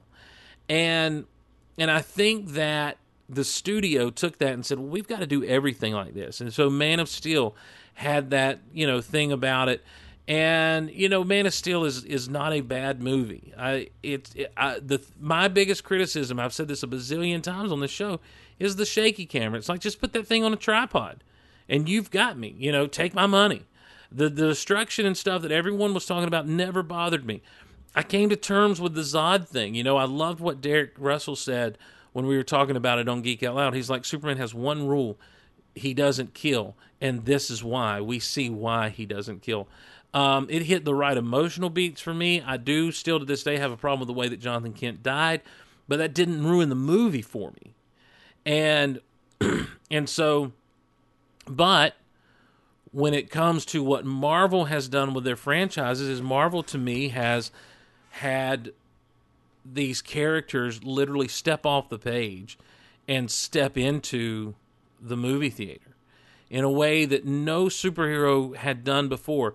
It started with Iron Man, and just from there, it just got, to me, progressively better and better and better. That no studio has treated superheroes with the respect and treated their source material with the respect that Marvel Studios has treated its source material, being the comic book origins. And I don't mean like their origin stories, but like where they came from, where these characters came from. They've not, no other studios treated it with that kind of respect. You look as far back as even, you know, Superman the movie. I think Donner came close with doing it that way. He gave us a Superman that was familiar in the 70s, and Lex Luthor and that sort of thing, greatest criminal mind of our time. Wouldn't fly in today's day and age.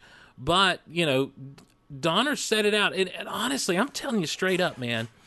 And you can, you know, if you watch Superman the movie, what you see is a movie that may or may not hold up. The effects, to me, really hold up.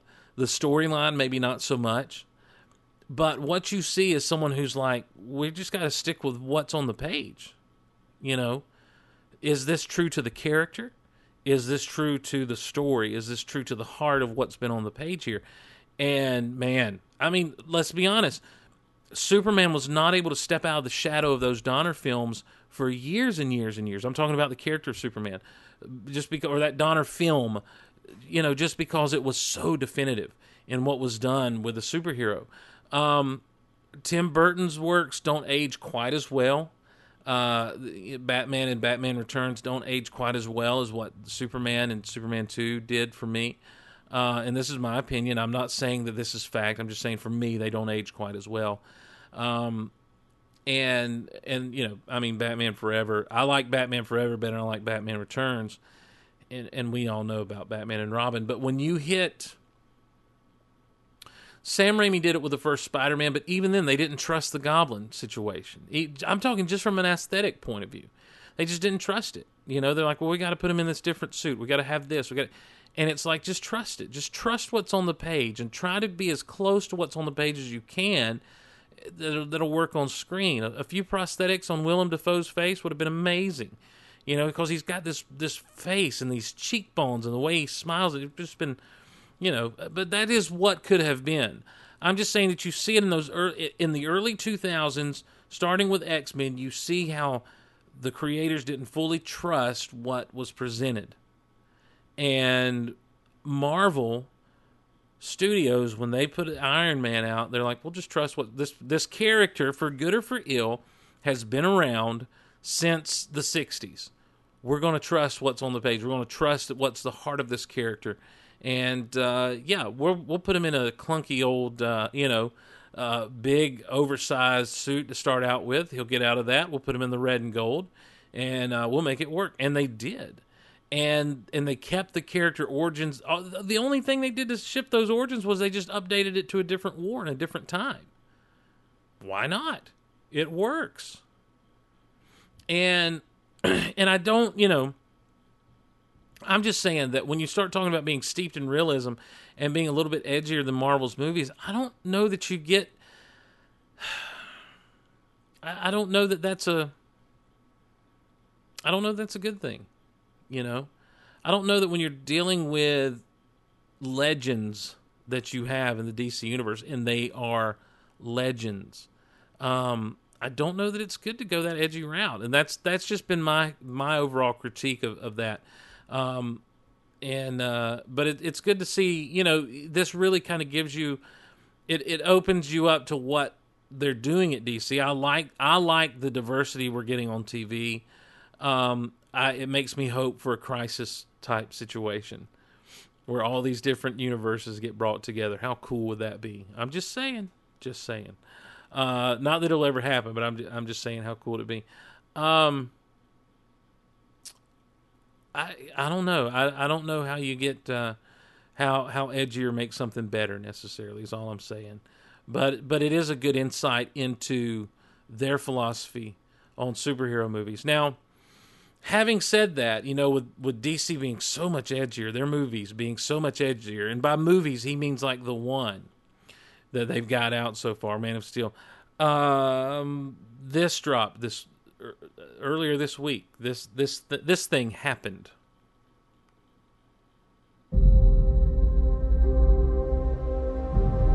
I was designed to save the world. People will look to the sky and see hope. I'll take that from them first. There's only one path to peace. Their extinction.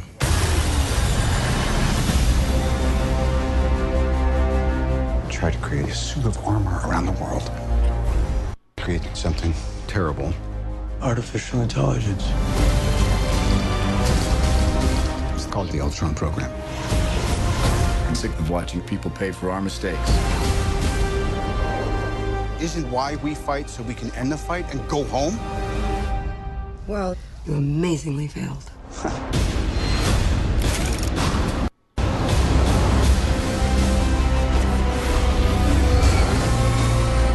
Here we all are, with nothing but our wit and our will to save the world. So stand and fight. No way we all get through this. I got no plans tomorrow night. I'm always picking up after you boys. We can tear them apart. From the inside.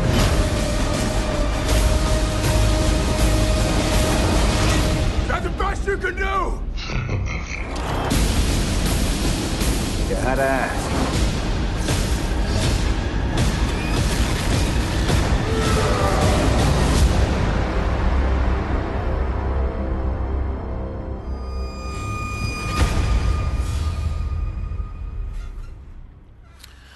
What you just heard was the audio for Avengers Age of Ultron, the latest trailer and the final trailer most likely to be released, trailer number 3. And goodness gracious me, in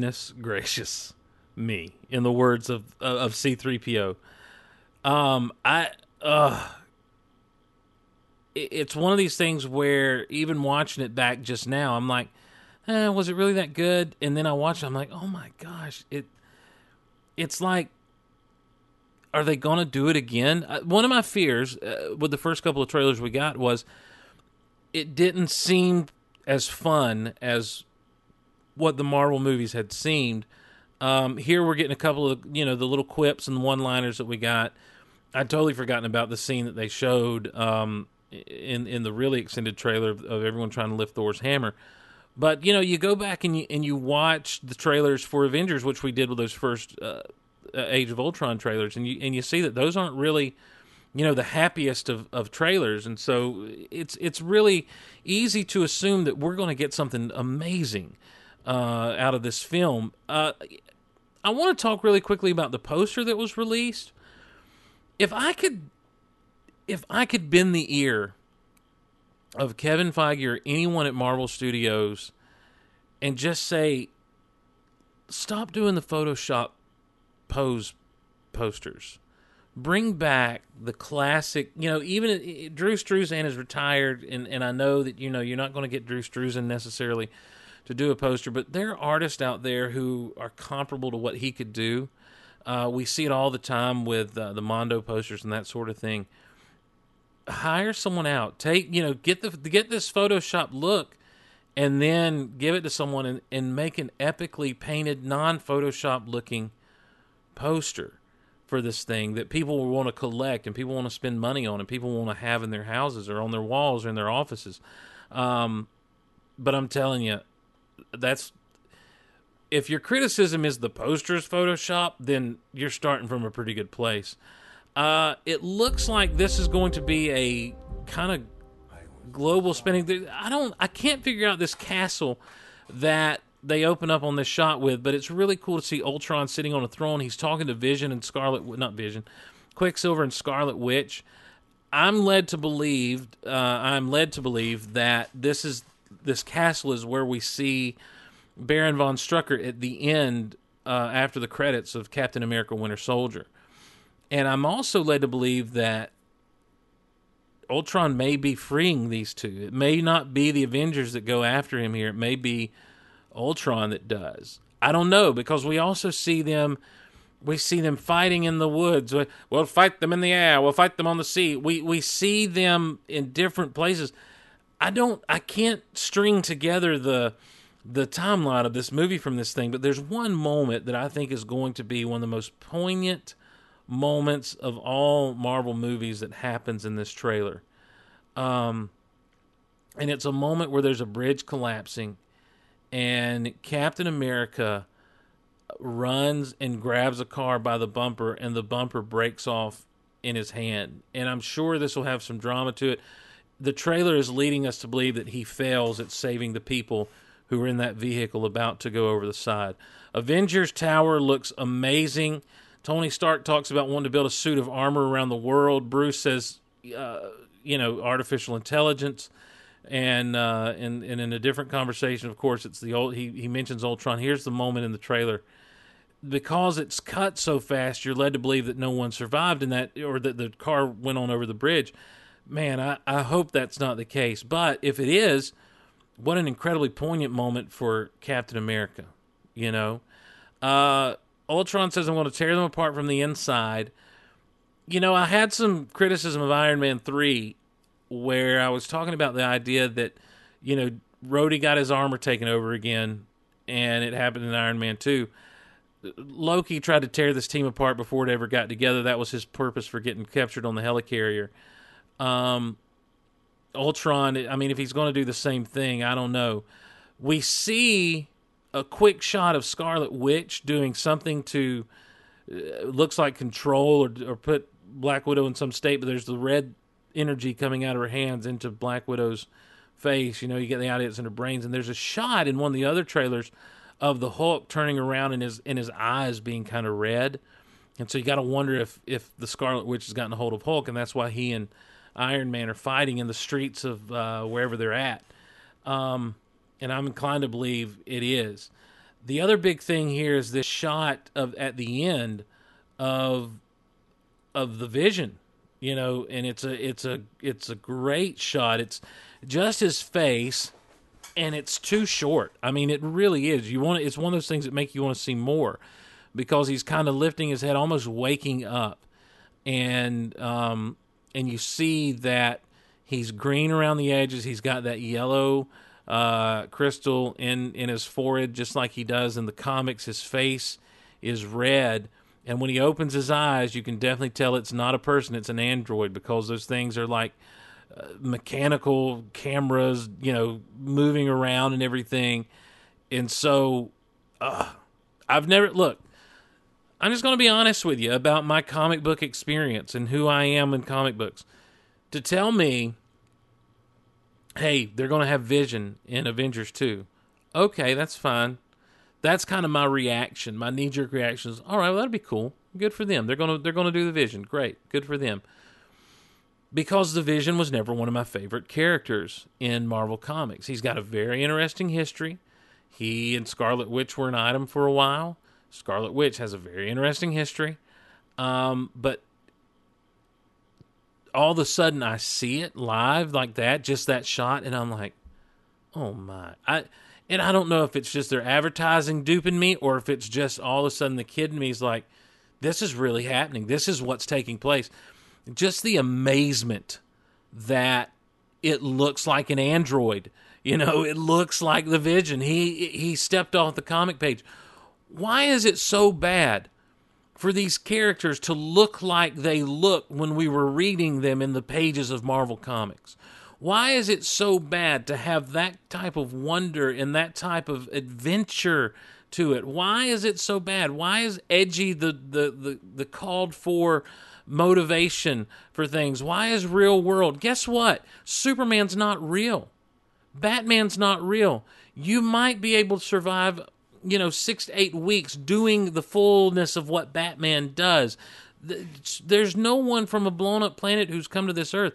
Captain America, not real. The Incredible Hulk, not real. Thor, not real. Iron Man, not real. I'm making this point that you're starting from a premise that is not real. Why are we trying to make it real?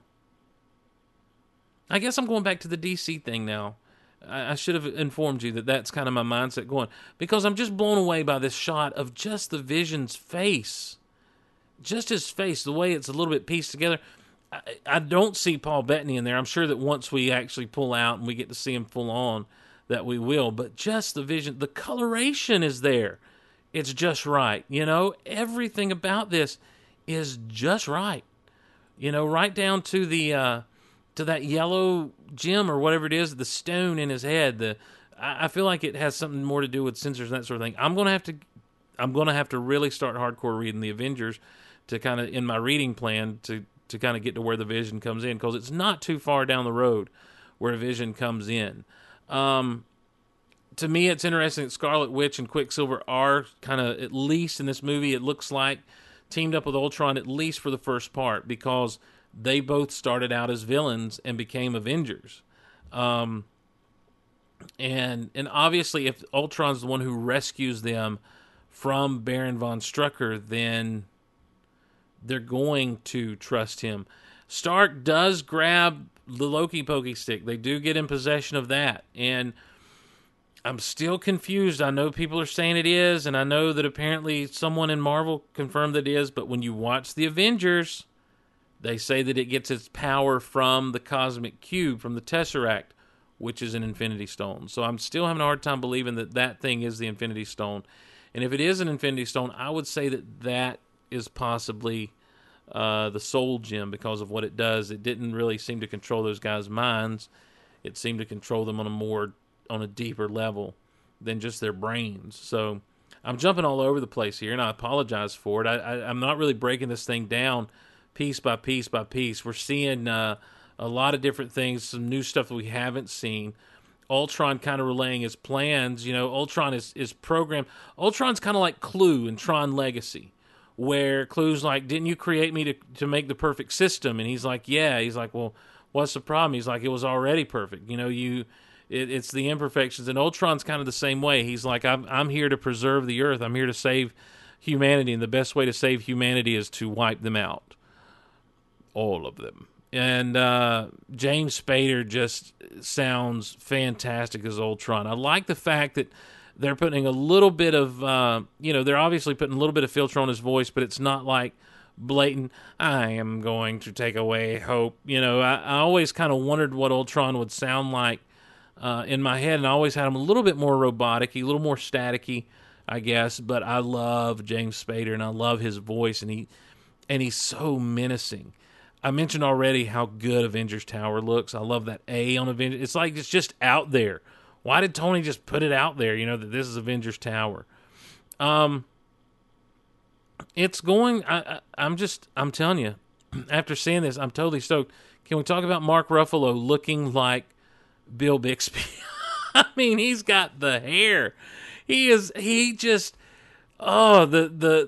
shirt choice that he's wearing, he's just, in so many ways channeling. They're making sure that for those people like me who grew up on the Incredible Hulk show, that we feel at home with the look of Mark Ruffalo. So good. And the Hulk is just, he's my favorite.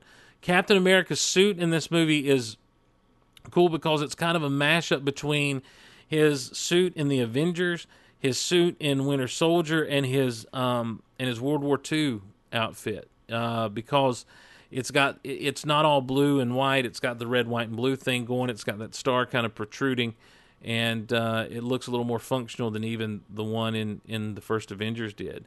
And he's rolling with the helmet, rather than just a kind of a cowl kind of thing. So, yeah, it looks great. We got to see some hero shots of Hawkeye in this thing. We're seeing. I want to know what's going on in the woods and what's happening there, and what's Hawkeye running from? Who are they fighting? That one hero shot of all of them just kind of, leaping at the bad guys on the other side. It's very quick, and it kind of slows down for us as we get to that moment. It's kind of been compared to the shot where it pans around them in Avengers, where they're standing in a circle looking up and it pans around them. It's kind of been compared to that's the shot of them all together. And you just wonder if that's going to be in the climax. Black Widow on the motorcycle. There's a shot in an earlier trailer of a motorcycle with the shield on the front, and some people are saying that Black Widow actually then puts the shield to use that way. Hulk and Iron Man fighting up the side of a building. Quicksilver knocking Captain America out. It looks great. And then that joke at the end, is that all you've got? And Ultron calls the masses to him. And Cap's response, you had to ask. So, let me tell you something. I am stoked.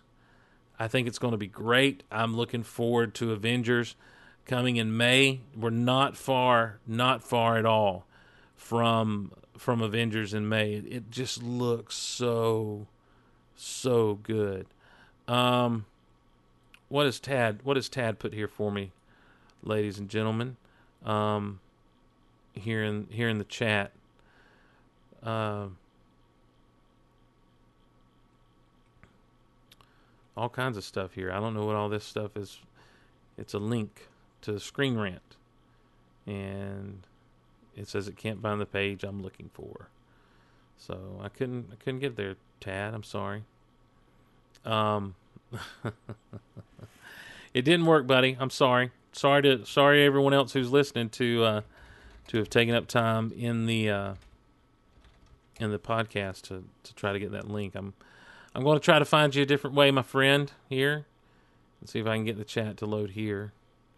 Here we go. No. Sure isn't there. Sure isn't. It's a single picture, that wide shot. Yeah. I've seen that. That's what I'm saying. Is I've seen other screen caps of that, and it looks amazing. So, I just wanted to kind of geek out about that because I hadn't had a chance to yet. That's what I wanted to do since we weren't able to do The Hobbit.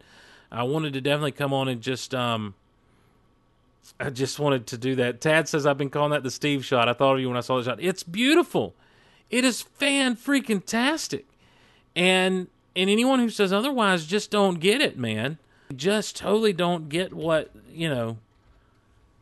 this is all about. This stuff is about the adventure. This stuff is about the whimsy. And I'm sorry. I just think that Marvel Studios gets it. I think that you can't. Why try to recreate? Why try to reinvent the wheel? Just do what works, man. Make it happen. So that's all I'm saying.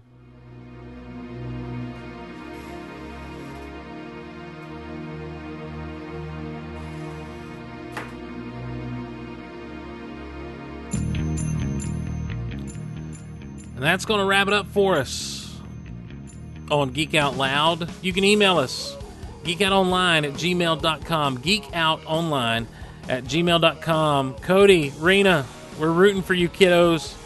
Let us know. Let us know what you say. And if you say no, I've got a good sad walking away music for you, Cody. So if she says no, we've got the Hulk music queued up. If she says yes, well, we got plenty of music for that, my friend. So hang in there. I hope it goes well for you. We got a ton of emails we didn't get to.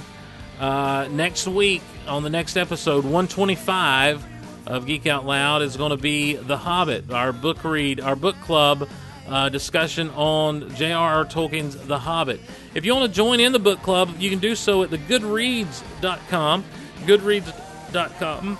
Oh my goodness, goodreads.com. We're the Golaverse group. You can get there by going to geekoutonline.com/reads. geekoutonline.com/reads will take you right to that. Thanks to everyone who's joined us live in the chat at mixer.com/Golaverse. We've had a blast tonight hanging out in the chat. All the Mixler Zoo crew, as it were, hanging out in a big bad way, and appreciate you guys supporting us live. Thanks to Erich for Pass the Corn. It's always good to have Erich on. He'll be back in a couple of weeks as we look back at some classic movies, and he's getting ready for Celebration out in Anaheim, Star Wars Celebration. Follow us on Twitter at Geek Out Loud, at Steve Glosson. Erich is at Darth_Duff, and you can follow everything that's going on in all of the Golaverse at Golaverse on Twitter. We're a proud part of the Shot Glass Digital family. Head over to shotglassdigital.com for all kinds and all manner of great audio content, from the guys at the Deuce Cast to the Techno Retro Dads to Skywalking Through Neverland, and of course Rebel Force Radio and all the shows that they put out. Hey, check out geekoutpodcast.com. Use those Amazon links. Continue to support us. We appreciate everyone who does that.